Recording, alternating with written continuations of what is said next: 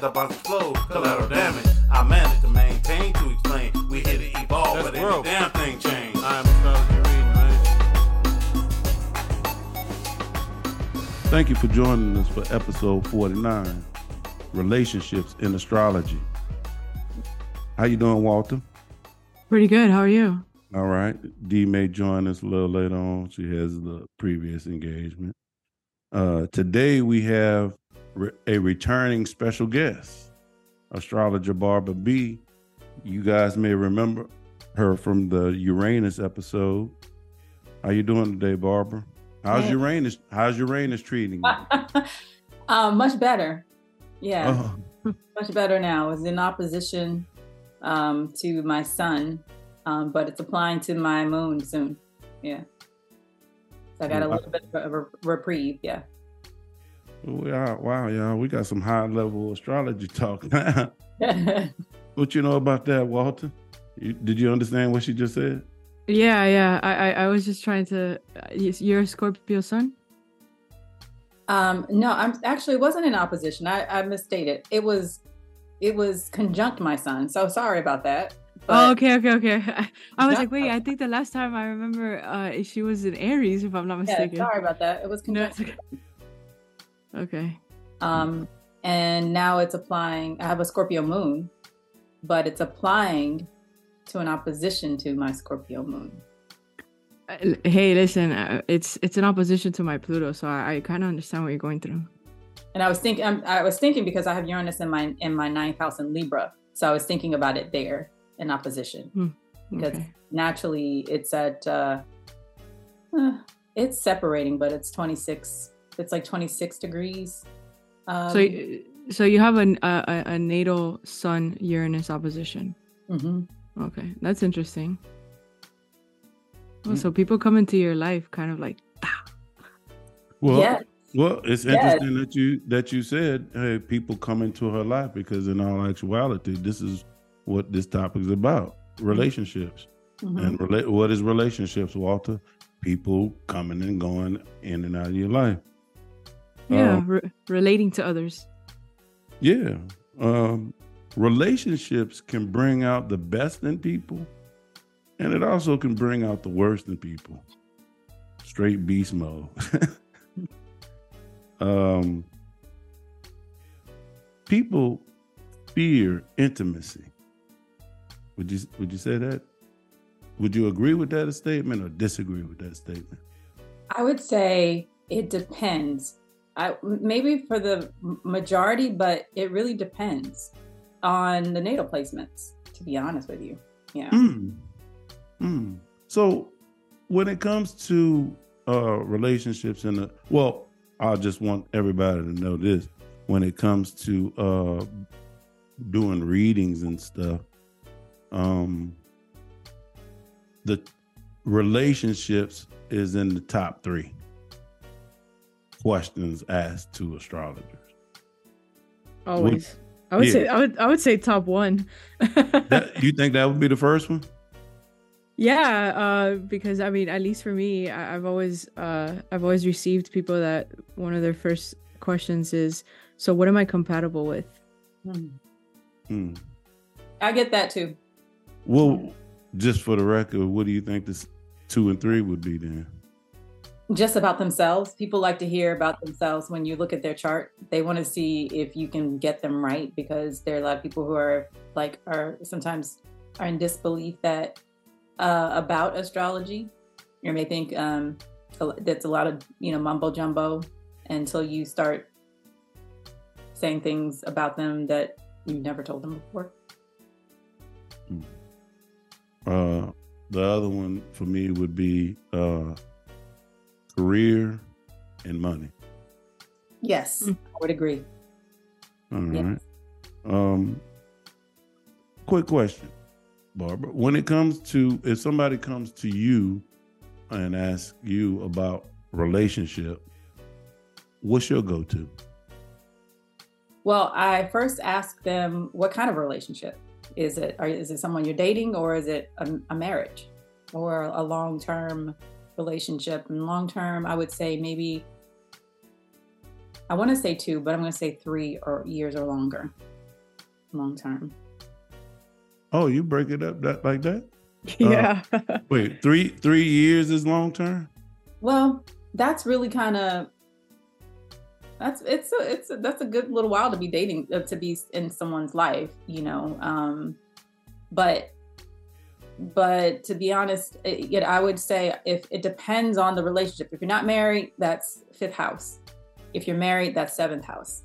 But sometimes some people show up as 7th house because they've been in relationship for so long that they start, just at least in my experience, maybe showing up as like 7th house characteristics. What do you think about sun sign compatibility? I think sun sign to sun sign, just in terms of synastry at a high level, I would say sun sign to sun sign to moon sign, rising sign to sun sign, rising sign to moon sign, and vice versa. Like, and then sun and moon, and rising aspects to like the North Node, and Saturn. I have so many questions now, but I want you to finish, Paul. Yeah, I was about to say, wait. Everything you just said, you take into consideration when talking about a relationship? Yeah. To somebody? Yeah.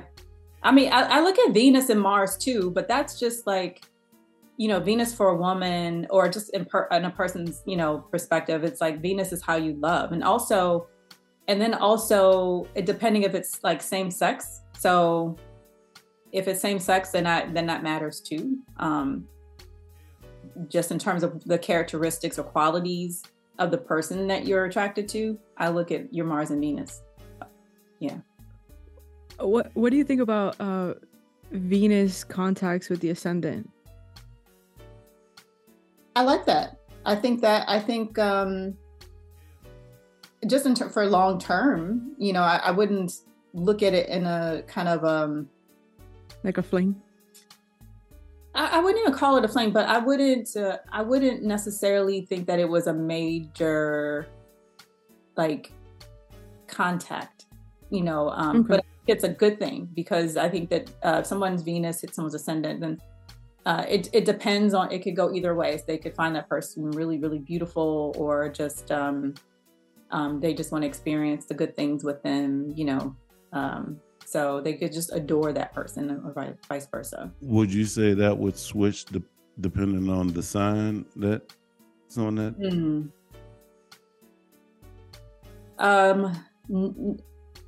Probably.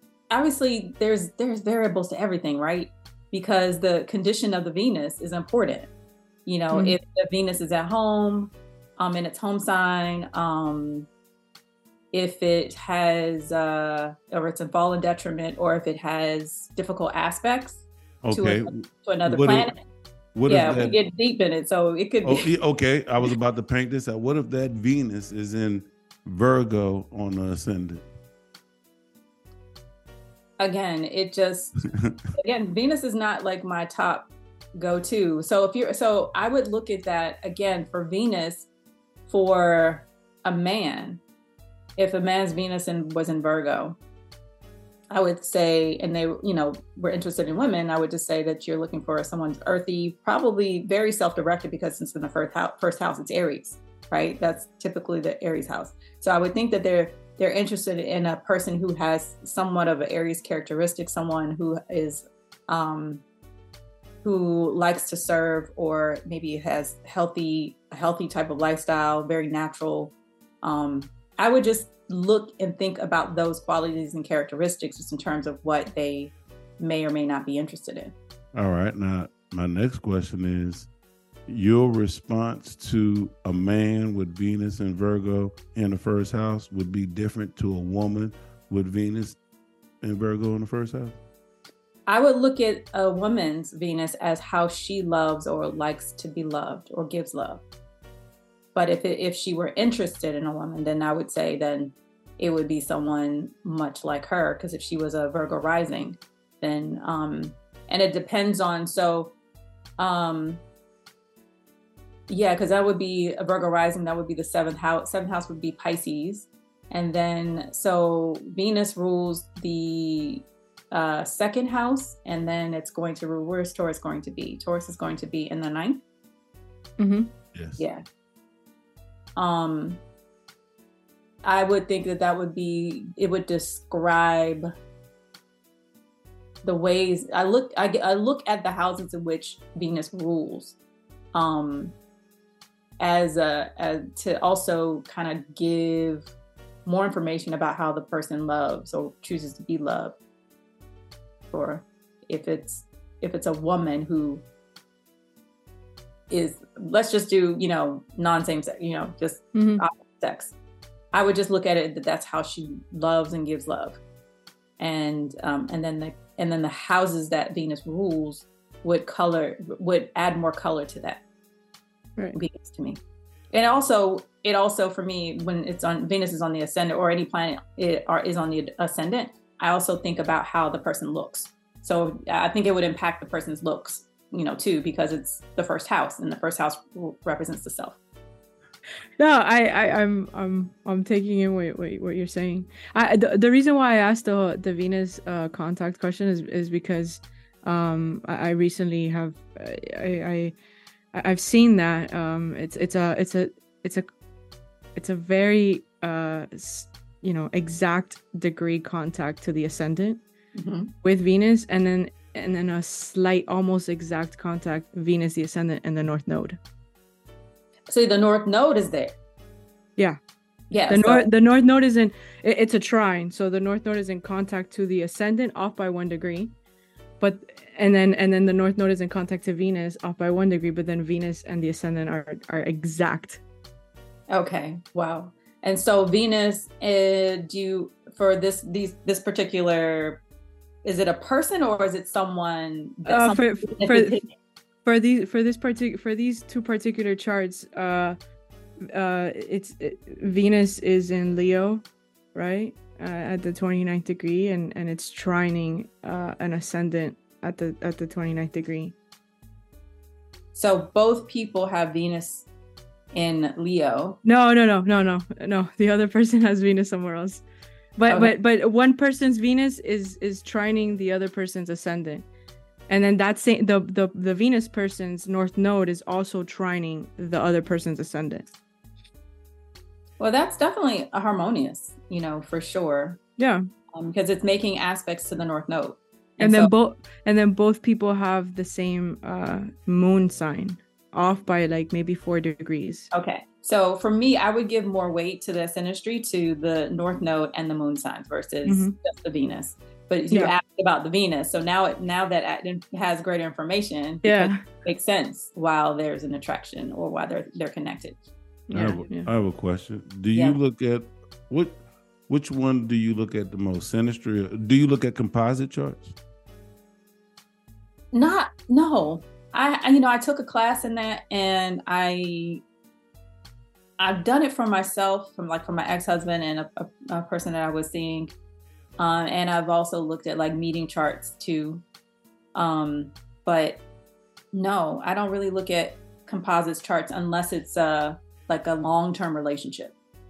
For me, composite charts are more valuable for long-term relationships, because it's like you're joined together. Now how do we blend together? I mean, obviously you can do a composite chart with any two people, right? It doesn't necessarily mean that they have to be in long-term relationship, but that's sort of how I was trained. So I only look at it in that way. And that would be 3 or more years. Yeah, I want to say longer, but I was really being generous. I like the composite charts. But what if you wanted to say longer, what would be that number? I'm thinking in terms of Saturn. Sevens and Saturn are important. So a 7-year relationship, long term. Says the Aquarius rising. The Saturn itch right there. I'm a Saturnian person, so yeah. Because that's why I said Saturn too, in terms of synastry, or just looking at relationship points, because Saturn wants to lock things down. So, let me tell you something. The relationships with Saturn squares, they're mighty interesting. Look at your face. Man, I have some synastry with some. I have my person has Moon in Pisces with Saturn in Pisces as well. Moon and Saturn. Oh, a Moon and Saturn person. I have a Saturn Gemini. So we have Saturn Moon contacts, and also my North Node, their sun is in Gemini, and so I have a South Node in Gemini. So the nodes contacts. Oh wow. Yeah. I have a question for you. Yes. What's your stance on twin flames?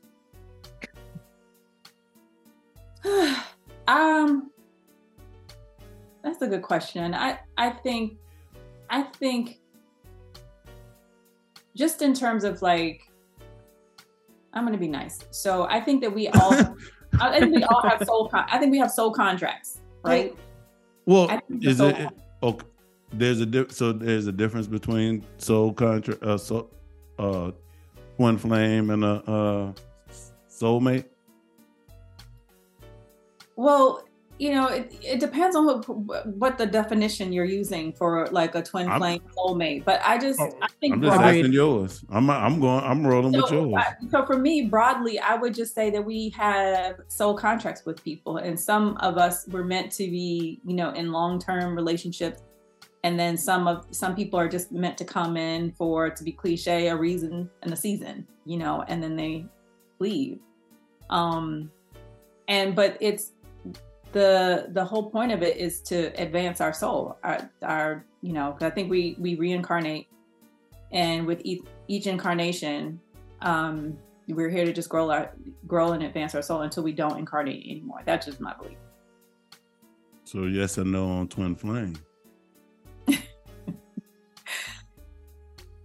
I mean, I don't believe in twin flames. You're just gonna press me on that. I mean, I think that we of course he's a Virgo. He needs that technicality coming out. I just think that we have soul contracts with each other.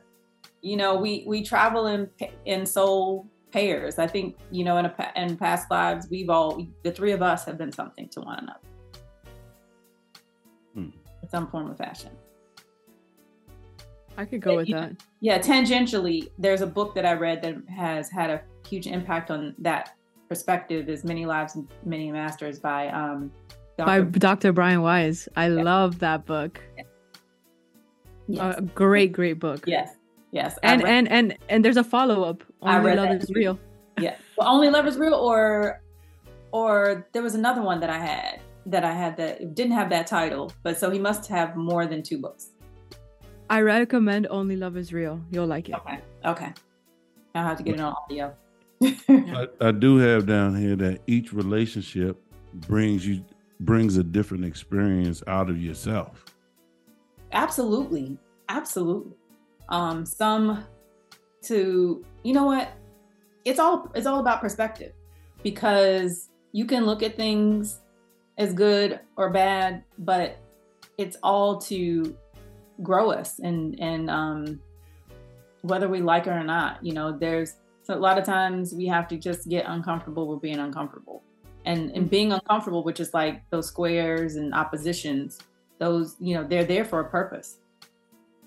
Obviously the oppositions, we have to strike a balance between them, right? And then the squares, it's just like those squares, oh my gosh. I agree exactly with what you're saying, because I have actually often found myself in relationships where I have had people around me where there's a lot of oppositions and squares.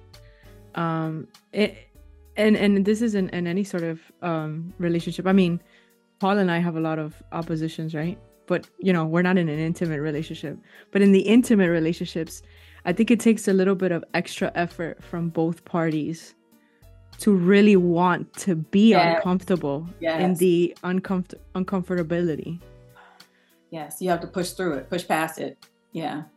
And it always feels, a lot of times just feels tense, or I think it pushes you to advance, to figure out like, to really kind of go deep, like what is going on here? Hey, Yeah. I actually have down here some of our highest highs have been connected to some relationships as well as our lowest lows, but we keep coming back for more. Why? Because we are spirits living a physical experience, and so that's sort of the point. Until we crash and burn, die, basically leave our skin and return back to our original form. That's the whole point. It's like getting up and trying again, getting up and trying again, getting up and trying. And a lot of times, I felt like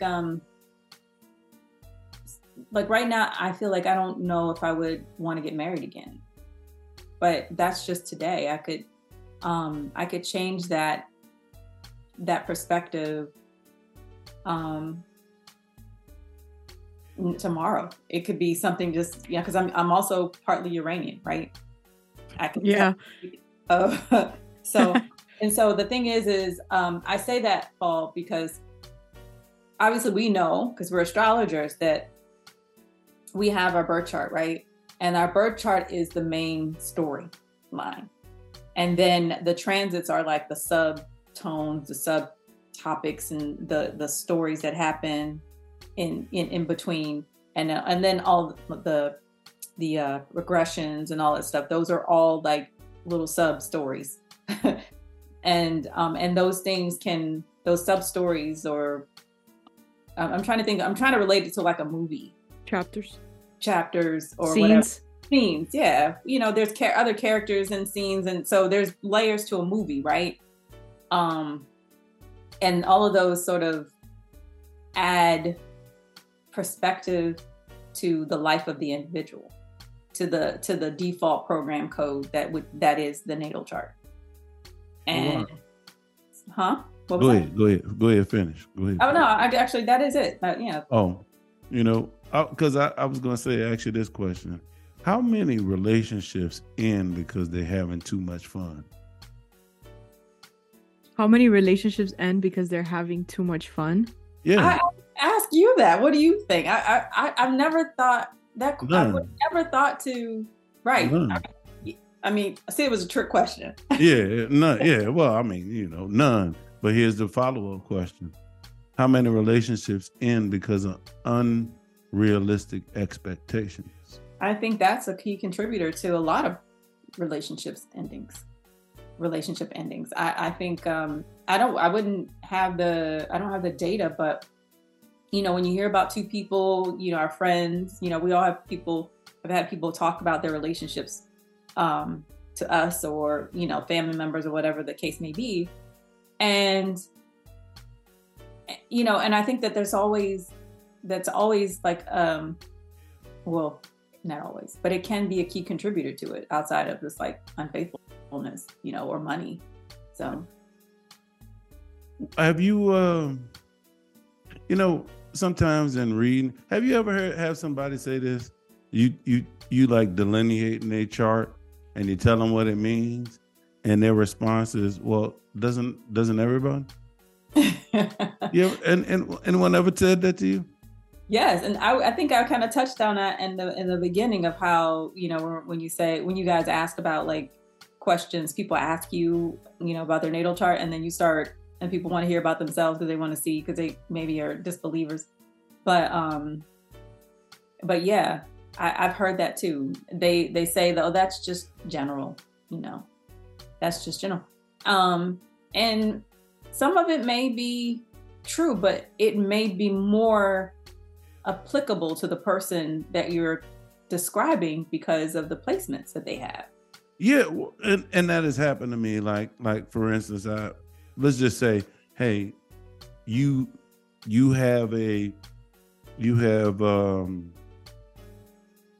talking to a female, and I said something about she has an attraction might have an attraction to guys that have money and stuff like that, and her response was, I feel that's every female. And I was like, no. Just that part. See, you know, when I hear generalizations like that, and I try to catch myself if or when I'm, you know, being general in that way, it tells me that that person they need more experience, more with other things. Mm-hmm. Yeah. Hey, and my response to that person always is, whatever thought that you have that you think doesn't everybody, you need to go ask a whole bunch of people that question. That's a good point. That was probably a good response. You know, you will quickly find out. No, and in there, like one time I asked someone with the moon and the 12th, you know, if emotional outburst at times leads to their self-undoing. And they said, no, well, I feel that's everybody. And I was like, no, that's not everybody. You know, and it's funny you asked that question. My mind just went to, that would be someone who hides their emotions. 12th house. Hey, that look, in a relationship, if you're hiding your emotions, what's that mean? You can't be. You're undoing it, but you can't. I don't think it's good to be in a relationship where you're not emotionally vulnerable. You know, just to go back to the. Wait, why? Why you need to be in a relationship that you're emotionally vulnerable? Well, I feel like there's a reason. There's a picture that you have in your mind. So let me just say this. Describe it in this way.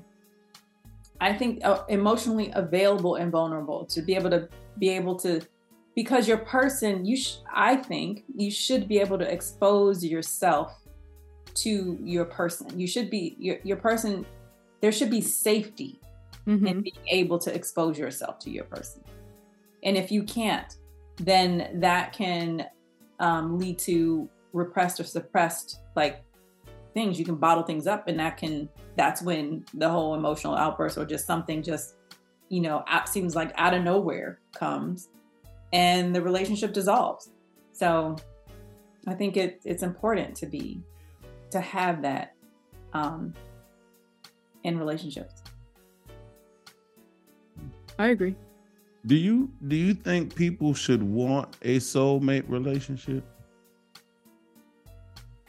I think that, so from my personal perspective, I listen to, are you both familiar with Abraham Hicks? Yes.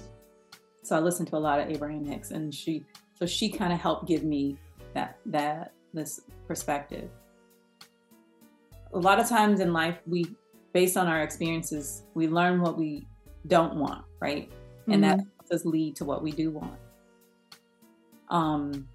So, gosh, I forgot your question. I was going. Should people really want a soulmate relationship? Okay, so essentially, I think that based on all of my past relationships, I've learned things that I didn't want and learned things that I loved and liked, and also maybe have even thought about things that may have been missing. And so I've literally scripted. There was one particular recording that I heard of hers, and someone asked about relationships. And so she inspired the person, and I then got inspired. She inspired the person to just write out what the person wanted in relationships or just in life, and call it My Life Relative to Abundance. And to really just tap into the feeling of what you really wanted. And I was just started being very descriptive and was writing it out, and it brought me joy. So I think we should be keyed in on what we don't want. And because having a soulmate relationship is a very broad statement. I think you have to be very deliberate and intentional and specific about what it is that you want. And it's not saying, people being picky or whatever, but one of the things is being supportive of one another's, ideas and perspectives, right? And supporting each other through that. Having a home that's filled with joy and laughter, or just, continuity, just ease, being descriptive. You can be even more descriptive than that. I'm glad you used that adjective, ease. Yeah, because I'm tell you what I got down here for soulmate too. Walter, you want to say your opinion on soulmate? You think I think relationship? I think every relationship is a soulmate relationship. I think even that person that checked me out at the grocery store. Yeah. All right, keep going. Yeah, keep going. No, I think ultimately, I think if you're referring to soulmate in terms of romantic relationship. All right, let's go there. Okay, so if you're referring to romantic relationships, I think even more, it's kind of difficult to not have a soulmate relationship, right? Because I think if you want to go very deep into, spirituality or how soulmate would interact in a romantic level, the romance is going to be off the charts, right? There's going to be this feeling of home, this feeling of ease to some extent. Well, that's not what I have down there for soulmates. Now let's hear what you have down there for soulmates. That was on the tip of my tongue. I want to hear. I want to answer the question. Hey, you scroll through social media and all that, and you watch people, and they always say, "I want to soul my soulmate." And sometimes I say, do they realize that soulmates kill each other? Do they? Oh yeah, because a soulmate relationship. Literally, you think so? Okay, so watch this. Because a soulmate relationship is here to help alter our soul. You think that's an easy process? What if that person wants to buck it and fight the altering of that soul process? What can happen? Now we go into placements of planets. I think it also depends on what timeline your soul is in, because what if you're on a timeline where you're cruising, and what if that person isn't? Then it's not going to work out at that time and place that you're in. It could happen later. You can meet later.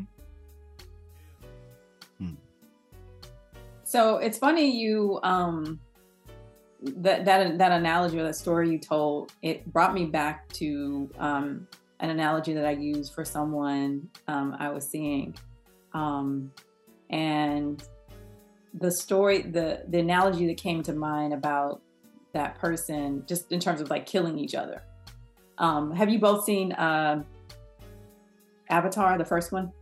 Yes. Jake? No, you haven't? I haven't. Okay.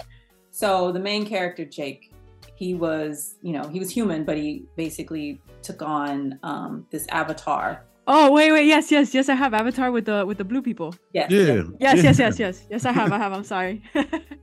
And so there was a part in the scene where he had to choose his the flying animal, whatever it was, right? Mm-hmm.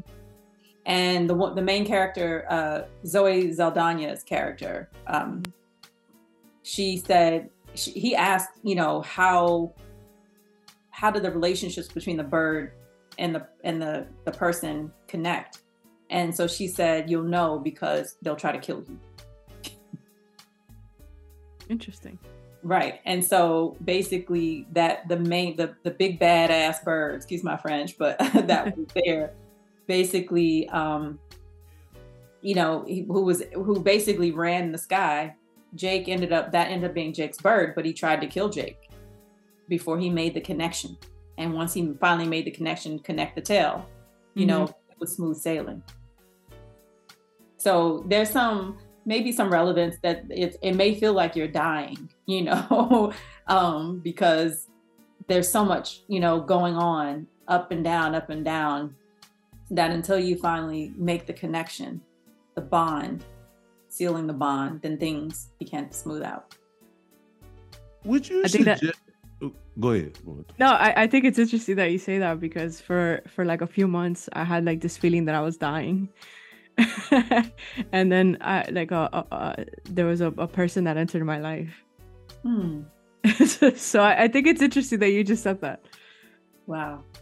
The feeling of death, it's not a pleasant feeling, let me tell you. Do you think someone can identify their soulmate using astrology? I think anything is possible, but I would rather go by feeling, only because my chart is predominantly air and water, and a little bit of fire, no earth.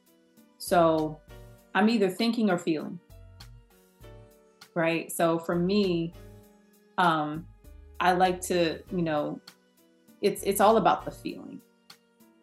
So it's all about the feeling versus looking at a chart and saying, oh, I think this person might, because, if we're talking about having seen the person, having met the person, looking at the chart and saying, oh, I think we're meant to be together. I feel like there had to have been some chemistry that exists to bring two people together. And I think we all kind of know when there's a strong, magnetism that happens between you and another person. I think we can all sense and feel it. Barbara. Yes. Are you a hopeless romantic? No. My Venus is in Pisces. You would think so. But no. Well, progress is probably either Aries or Taurus right now. It might be. I have to look. I'm glad you asked that question. Would you do synastry with using progress charts? I haven't, but I think it's possible. Mm-hmm. I think it's possible. Yeah. I have. Yeah, and how did that come out? Well, I've done it for myself. No, I mean I see connections, and it's interesting we're talking about progressions, because earlier today I had like this thought that even the progress chart follows some pattern in the natal chart, right? So like even if some planets move a little bit, eventually they move right back to where they were natally, just in different signs. Does that make sense? Yeah, I mean, basically it's like from how I see progressions, it's like another layer of a clock overlaid, and so it's just that clock moving around and touching certain aspects that is the default code. But yeah. I do have a question. Do you use asteroids? No. I mean, I was trained to, but I haven't seen a lot of. I just don't use it. What about you guys? Do you guys use asteroids for synastry? I look at Lilith. I've looked at. I've focused on some Lilith Mars placements. Lilith Mars. Why? Interesting. Because I've seen it and I kind of dove deep into it and it interested me a little bit, because it was pretty much the delineation on that. It was like a very high intensity sexual connection. I was gonna ask you that question. Yeah. Yeah. So go ahead. Were there any other connections that their Mars had, and was it like hitting another? Mars, there was a connection between Mars and Mercury, a connection between Mars and Saturn. See, the Mars and Saturn, I'm not gonna lie, they scare me a little bit sometimes. I have a Mars conjunction. Yeah. You have a Mars-Saturn conjunction? Well, applying. So so do I. My Saturn is a critical degree, but Mars is 3 degrees away from it. So do I. I have Venus sandwiched between Mars and I have Saturn. a question then, since y'all talking about conjunctions. What do you think about a Venus-Mars conjunction in a chart? See, that could be a high sex drive, depending on like where the placement of it. The 4th. Well, Taurus. What about a high emotional drive? That too, but that could be that, and hopefully. By the way, that would be Venus and Mars conjunct in your chart in the 4th, because that'll be Aquarius rising. Yeah, so because Venus is strong in Taurus, right? So the Venus person, whoever you're talking about, this person having both of those placements. Yeah, conjunct. Yeah, in the 4th. Okay. So well, if you want to just throw a little spice on it, near Chiron.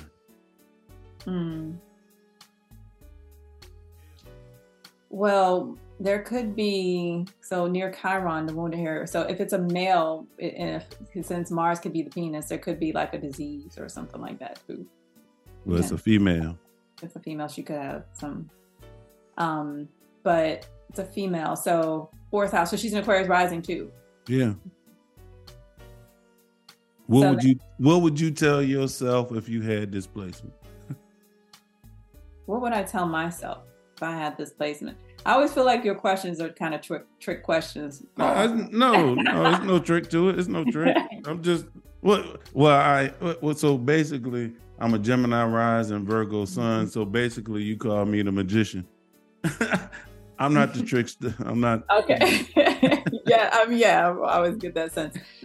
So because Mars rules my 10th house, right? So, and then my 3rd house, it could be, she could have been like sexually abused by a sibling, potentially. And what if that didn't happen? Maybe this person works at home, because 10th houses could also be like a career thing, or maybe her father, maybe sexually, because it's on the parental axis, right? But Venus rules, if this is an Aquarius rising person, then Venus rules her 2nd house and her 9th house. So that's value, her sense of self. No, not her 2nd house. Her Venus rules her 9th house and her 4th house. So 9th house is like faith and church and school and education, and I don't know. So her Venus is strong, but the Mars is in fall, so it could be something about her siblings, maybe living with her, or a parent, living with her, or her working at home or something like that, or doing things at home. But we're talking about synastry. No, just the natal chart. Okay. Speaking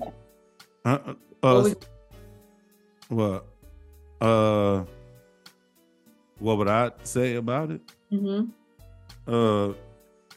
Probably tension in the home, probably from the father figure or something like that, or the mother figure, really, because something. Yeah, that could be mom. Yeah, too. Yeah. I do have a lot of self-studying people that listen to this show, and they sitting back thinking, well, what should I do to find out about my relationship? So if somebody who's just looking into their chart and just trying to find out stuff, what would be your advice to them?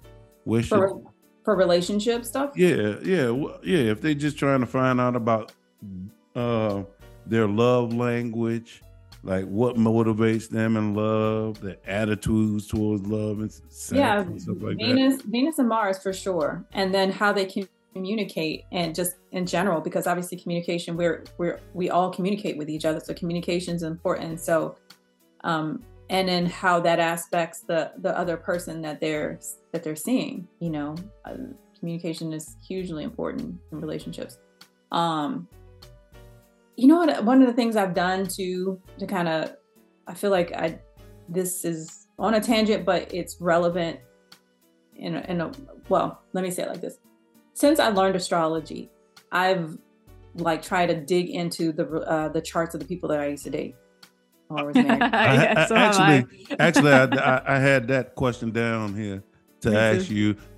Would you advise people to look at their exes, like go back in time and look at their exes? Absolutely, because you can start to see patterns. You can start to see patterns of who you're attracted to, and because I'll talk to people like, oh man, I'm always attracted to Geminis, or Geminis are attracted to me, and I'm like, because you have a North Node, or you have Saturn there, or or in this, that's why, or you have Mars or Venus, and so that explains it to me.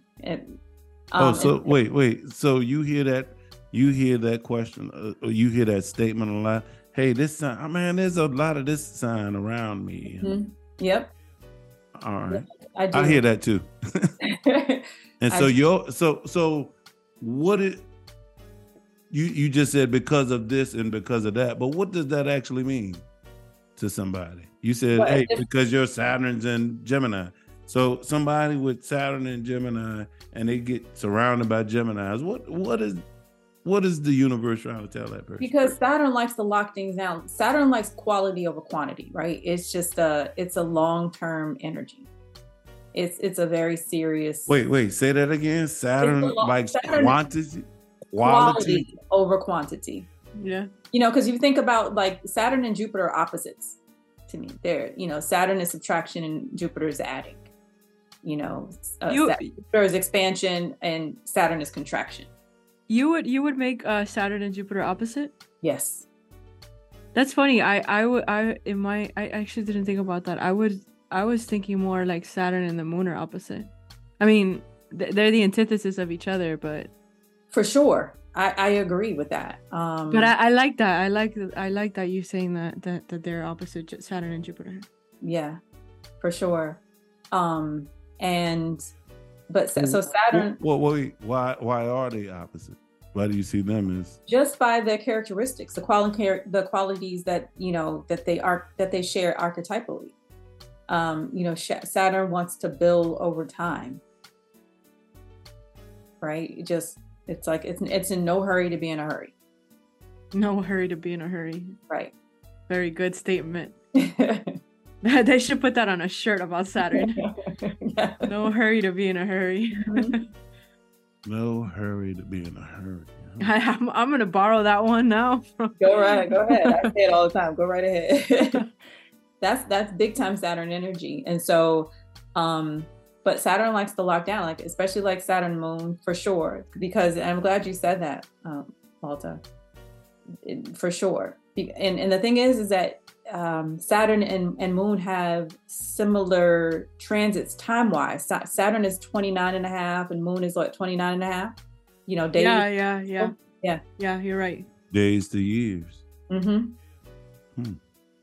I personally think that in relationships, and I say this also because our friend here, Paul, has a Saturn in Gemini, and for a while he found himself surrounded by a lot of lunar Geminis, and I think the Moon people come to the Saturn people to soften them up a little bit, and to be like, hey, like chill out, here's some emotion. Let me thaw you out a little bit here, because you're a little icy. Maybe. Who? Me? Yeah, I think he's talking about you. But Saturn people. But the thing is. Well, it is in my first house, so. And that's really, I think, the point that she's making, because you have Saturn on your ascendant, right? He's very Saturnian. Yeah, he's a Saturnian. He's a Saturnian Gemini. Yes. So most Geminis have that childlike, youth-like quality, and I'm not saying that you don't, Paul, but you're more serious about. You're probably serious about having fun too, Mm-hmm. Yeah, and I am too. Well, I play Mad, and I'm trying to win.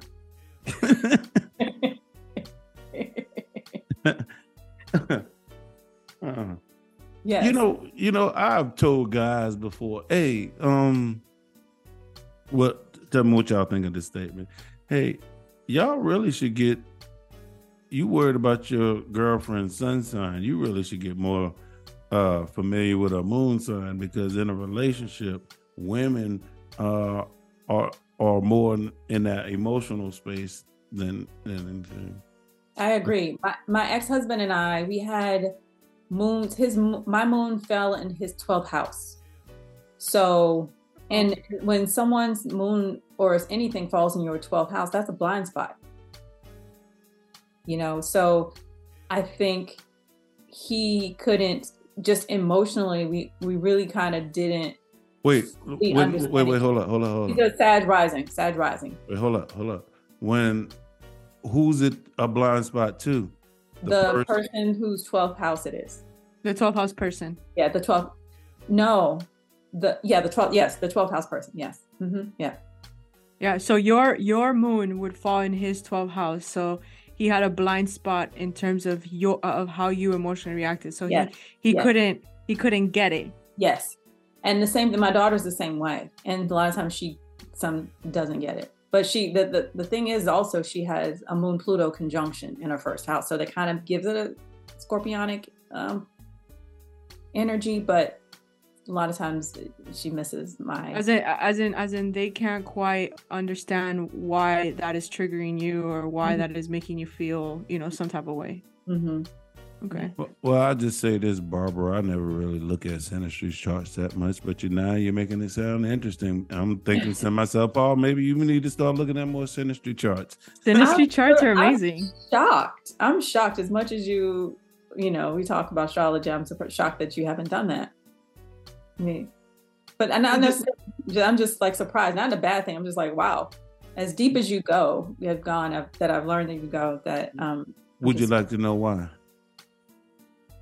Please tell us why, Paul. Because why are you asking me about somebody else when you really don't understand yourself? Hey, let's get you to understand yourself first. Then maybe we could talk about somebody else. So, but if you ain't starting to work on some of the shit that you came down here, these lessons and all that shit, what does it matter if I tell you about this in a relationship? You just gonna act the same and do the same shit. Well, here's the thing. I think that your chart at this stage. I think you know your chart pretty well. So, but I don't know if you've looked back at some of your, current or past relationships to see where their planetary placements hit, and what potential, things were of ease or difficulty between the two of you. Yeah. And that could, just kind of foreshadow some things in the future. Yeah. Well, I wasn't talking about me personally. I was just talking about people that come to me for a reading. Oh, okay. God forbid the Scorpio moon ever gives out information about himself. I've looked at me and exes before. I've done that personally. Okay. But if somebody's coming to me for a reading and they don't understand their Saturn, their North Node or whatever, why should we even be talking about you in a relationship? Okay. So you're attracting people who've yet to learn their default program code. So once I think people have done that and they learn, I think in the process, they begin to learn astrology. Mm-hmm. That's when they can sort of expand the horizons and start thinking about synastry in the process. Okay. Yeah, because once you really understand that Venus in fall in the 12th or in the 6th, you know what I'm saying? Yeah, how they're showing up in relationships. What they're bringing that may be a detriment, Venus in fall, or detriment to okay. I got a question. They might be thinking it's the same. It's the other person. No. I got a question for you, bro. Yeah. Have you ever tried to get somebody to explain a hard aspect and a blind aspect to somebody? Was it easy or hard for them to see it or admit to it?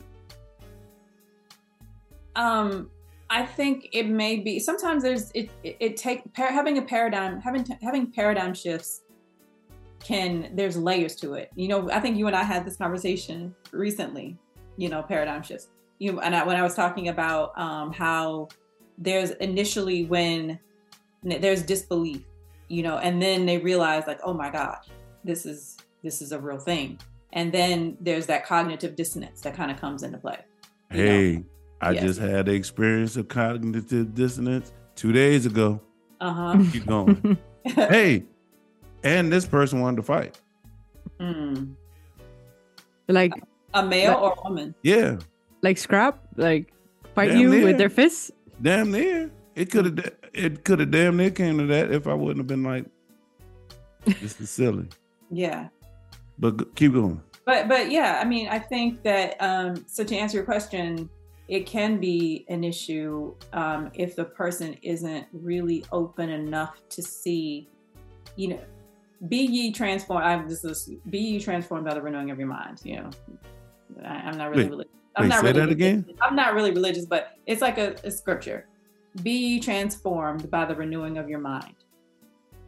It's biblical. And I take that literally, like we have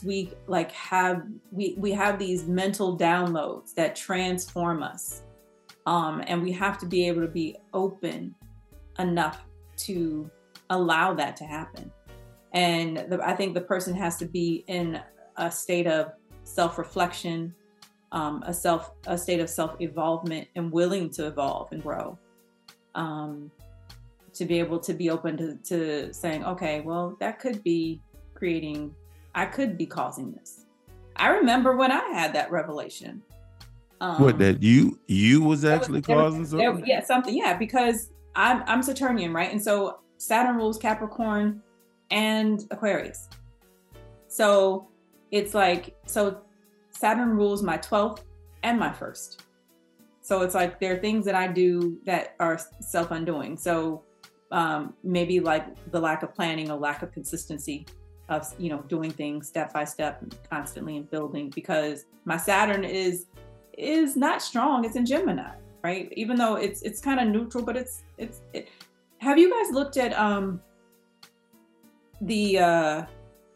it's what you use when I have to pull it up, where the planets are rated in your natal chart? Yeah. The essential dignities chart. Essential dignities, yeah. I think my Saturn is one of the weakest planets in there. I was it's rated. Yeah. Have you actually are you familiar with Demetra George's book? I know who Demetra George is, but I don't think that I I haven't read her book for sure. Well, I was going through it, and she makes you give your own planets grades like that. She makes you grade your own planets? Oh yeah. Yeah, she has a workbook where you pretty much grade your planets. Yeah. So what they say your Saturn is, you may not see it that way. Why was that beneficial? What does she think that is the benefit of us self-rating our planets?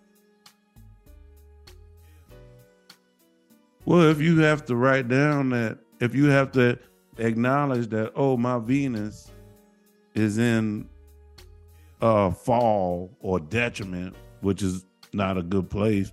And then you got to factor in the house that is, hey, is this a good house? Is it one of the bad houses? Is it the 12th? Is it, the 8th, the 6th?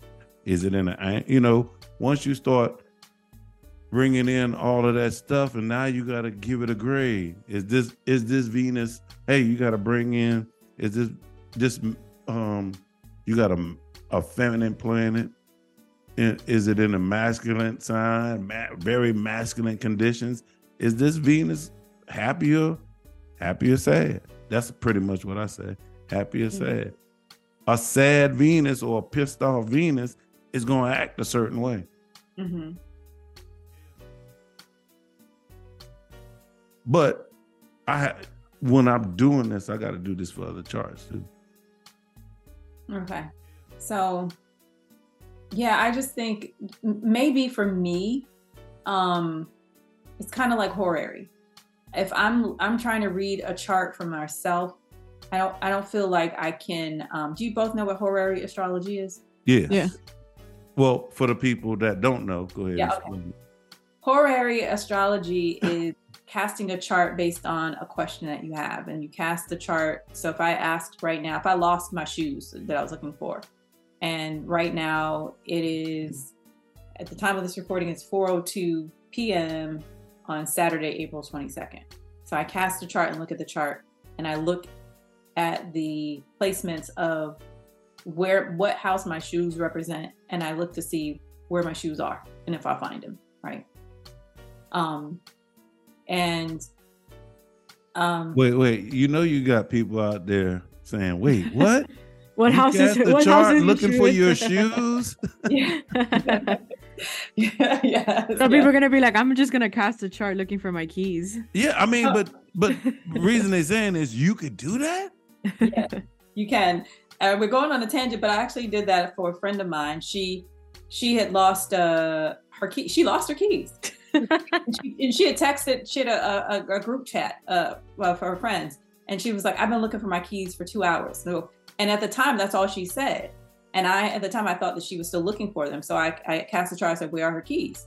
And I said, "Okay, they're in." So her keys are in Aries. It was like the planet was in Aries, and it was near. I forget, there was something else. So I said, look for something hot, metal, red, or whatever.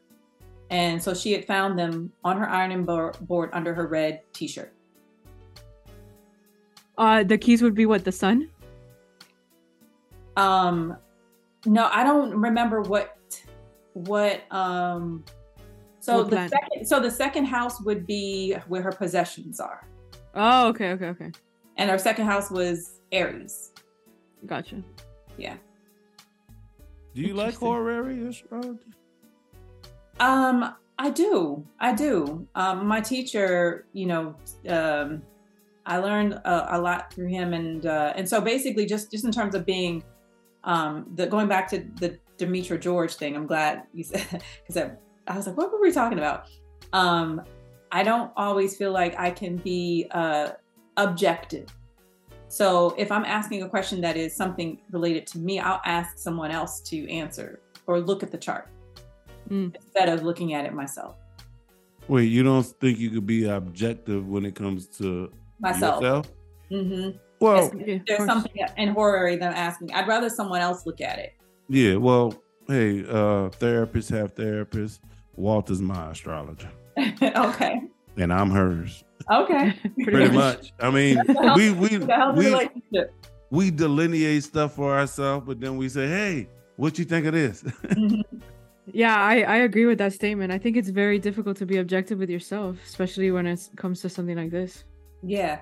So just in terms of rating my own planets, bringing it back there, I didn't feel like I could be objective. I'd rather kind of take in the subjective, I guess-ness of how someone else has rated my planets. Well, when I was going to tell you, when I was learning, I had to try mine, but I'll just let you know, it's a lot easier grading other people's planets than your own. Yes, exactly. That is the point.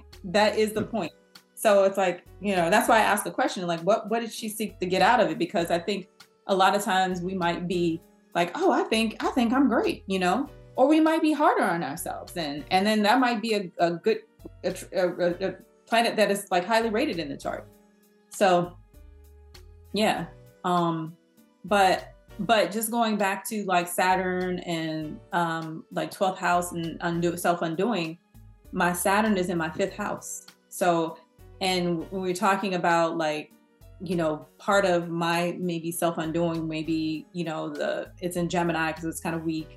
It's an immutable energy, and my daughter just said to me the other day that I don't plan, but that's her perspective because where's my Saturn in my 5th house with my South Node. So it's like, and Mars. So it's like, sometimes I like to just kind of go with the flow. I have 3 planets in Pisces. That's very Piscean. Wait, you have Mars, Saturn, and the South Node all together? In Gemini, yes. And Venus as well? No, just those. Them all. Okay. I think they're 3 malefic energy. Oh wow. Okay. Wow. I can relate to that though. Yeah. Yeah. Okay. Well, but when it comes to relationships, is there anything you want to add before we go into it? I think you made some good points. Know thyself first, because we need to know how we show up in relationships. So knowing your chart and knowing if you have, looking at how you communicate and your values and how you like to love. Mercury is your communication planet. Venus being what you value and how you love the sweet things in life, and Mars being your drive and your energy, maybe even your sex drive as well. knowing those things and looking at the aspects in your own chart to see if there's, if there's tension within, and then sometimes we project outward. And if we can say, okay, this tension is already here in me, right? And this is the energy that I know that I'm bringing to a relationship, but you have to be able to be open and honest with yourself about your energy. Did you just say the aspects are more important than just the planets placements themselves? Absolutely. Mm-hmm. They're important because the planets is in our own chart is the energy, right? But I like to think planets are people, places, and things. People, places, and things. So how my planets, how my code is, my default code is in my chart, what that is and how it is typically or generally expressed. Can you change, or can it like evolve, especially if it's like you're in the lower vibration of it? But over time and through your life experience and you getting to know yourself more and more, and obviously with progressions and progressions and what else did we talk about? Those transits, those can help with any difficulty that we have in our placements. But then the things that maybe have been easy to us all our lives, based on the trines and the sextiles, there might eventually be something that a planet that comes in and forms a difficult aspect where it's like, oh, wait a minute, hold on.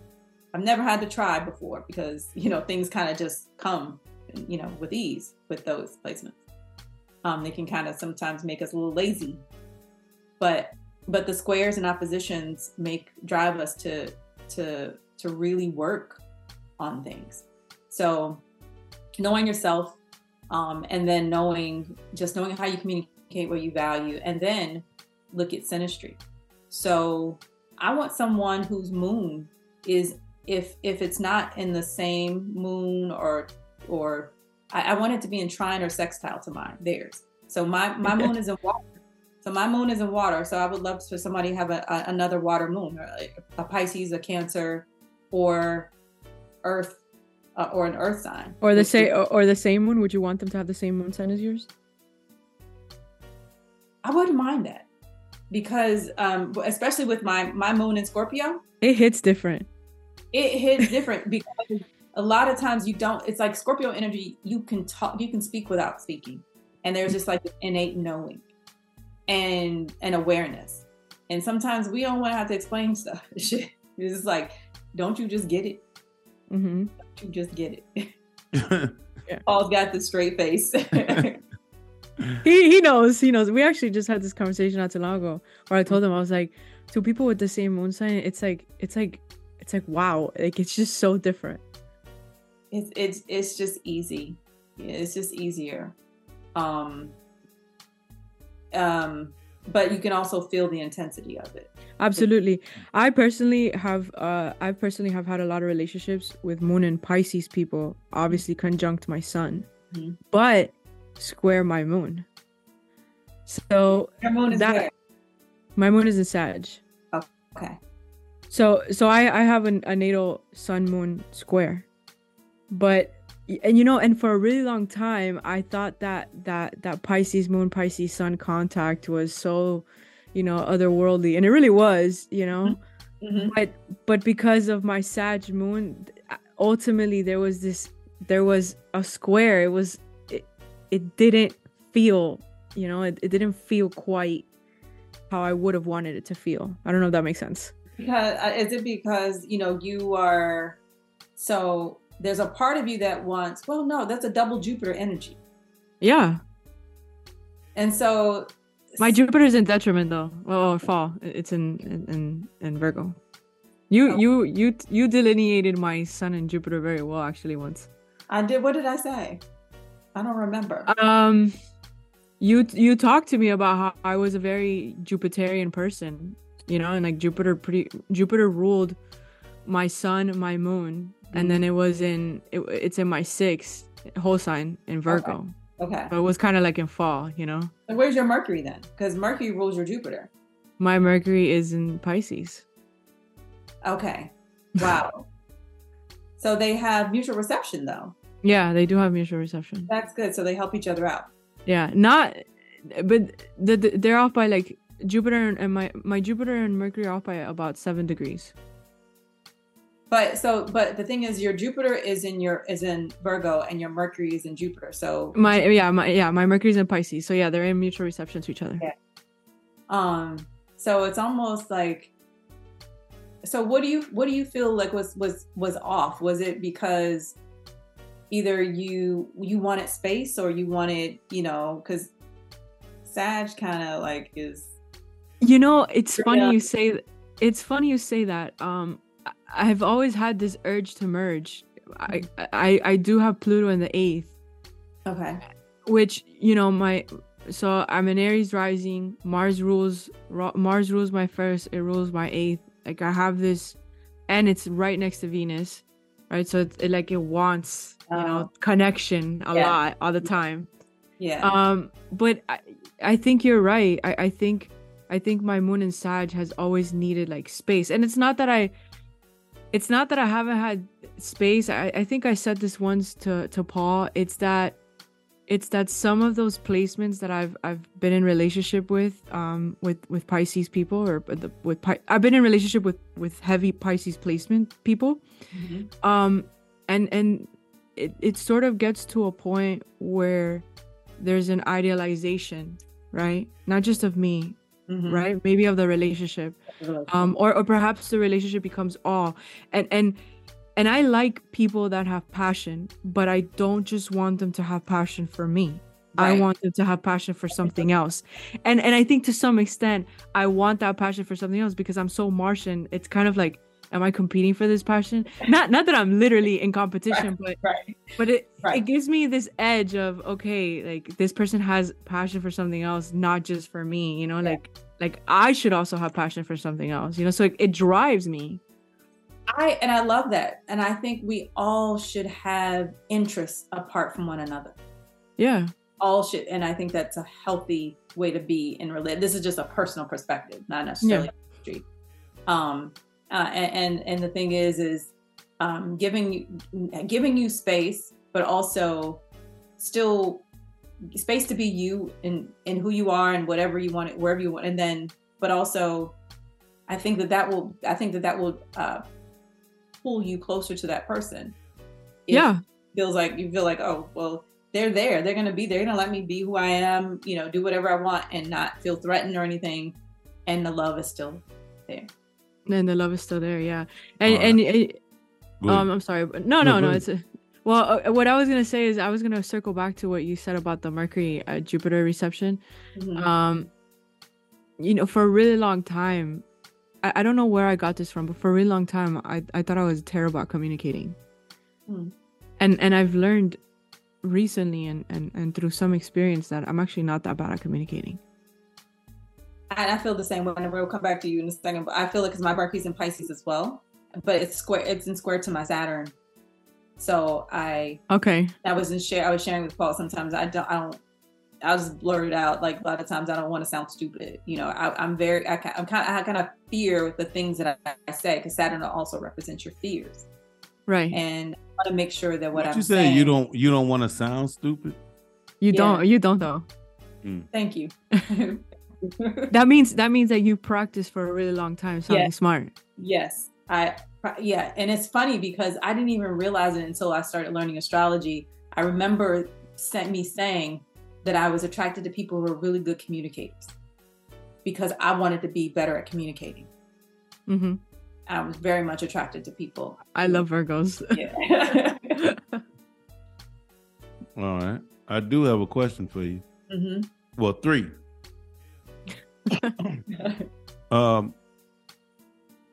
Before you go on a date with somebody, do you look them up?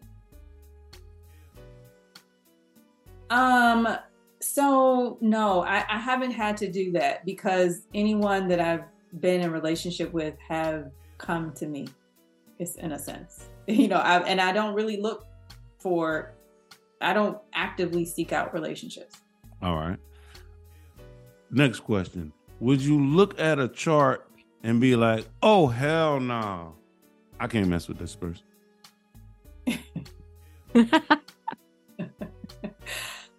It's funny. I think about that when I'm doing that, like looking at other people's chart. I'm like, we wouldn't be compatible. Probably we wouldn't be compatible. And I do that with like people with cancer placements. Even though it would be enshrined to my moon, you know. It's the emotional manipulation for me. Yeah. Oh my God.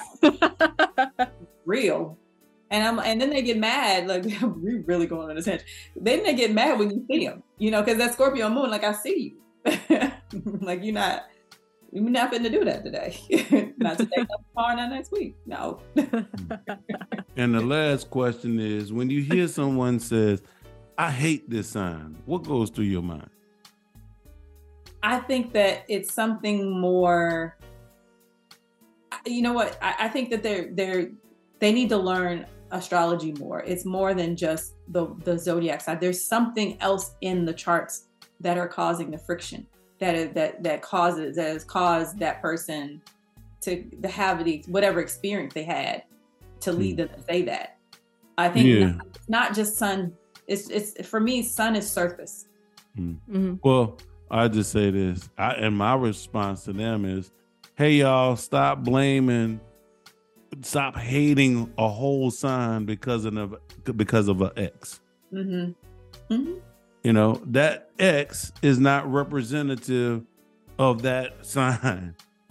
Maybe you was dating an unevolved Scorpio or Virgo or whatever. And you need to get up with a high vibration of that energy. Maybe you'll see that energy in a different light. Yes, I agree. I totally agree. Right. I totally agree. With that being said, are you doing readings for people yet? I mean, could you don't want? Because usually I say, hey, how can people contact you? But you might not want people to contact you. No. We're on the same boat here. Right. Yeah. They can follow my page, but I don't really post. I don't post that much. But I just for the most part, I've just been like talking with people. I like having natural conversations with people about astrology. I like expanding people's awareness, especially with people with Capricorn placements, because, you know, and Virgo placements, a lot of times they are the doubters. That earth energy, like, I need proof. Material proof. Prove it to me. All right. Well, go ahead. No, go ahead. I was done. I was just gonna say, how can people get? What is your social media so people can follow you? On Instagram at I am living water. I am living water. All right. Mm-hmm. And I want to thank you for coming through today, Walter. Any last words on relationships and astrology? Well, this has been here's your soapbox. Go ahead. I actually don't have one today. No, I'm very appreciative and grateful for this conversation. As always, Barbara, you've left me with an expanded mind to go out and seek out more information, you know. And I love synastry, so I've very much enjoyed hearing what you have to say. Thank you. I enjoyed the conversation as well. Absolutely. And yeah, if you guys want to get in touch with me, you can find me on Instagram at Walter. All right. And y'all know how you can get in touch with me. I am astrology readings at gmail.com. I am astrology readings.com. Follow me on social media and all that. I really would appreciate it if you like, follow, share the show with 3 of your friends and cousins. Send it down the line. Hopefully Barbara will come back and see us. I think she may want to talk about one of Walter's favorite subjects, which is astrology and the stock market. Ooh. Oh yeah. Well, I follow you on that as well. Well, you know, hey. And with that being said, you know how I end this. Know thyself, balance your energy. I started off with questions, and then it's number 2. Things on my mind, why this, why that, what should we do? The question that the searching, she's diving into seeking. Go fossil and leaking, these niggas get to tweaking. You don't be get to preaching, you don't be telling me that my fate is in the stars, you read my energy. You got the recipe to get the ecstasy. I'm shifting gears on the things that you must believe. And people don't deceive. She saw some fish, some seed. It's from the start, that's why you trap, you stuck, you cannot leave. You best be on your knees, confess your sins of move. Don't have no question, have the face, you trust, you told the truth. You think you can't be slanted, you unfair, the bonds explode, collateral damage. I managed to maintain to explain. We here to evolve, but ain't a damn thing changed.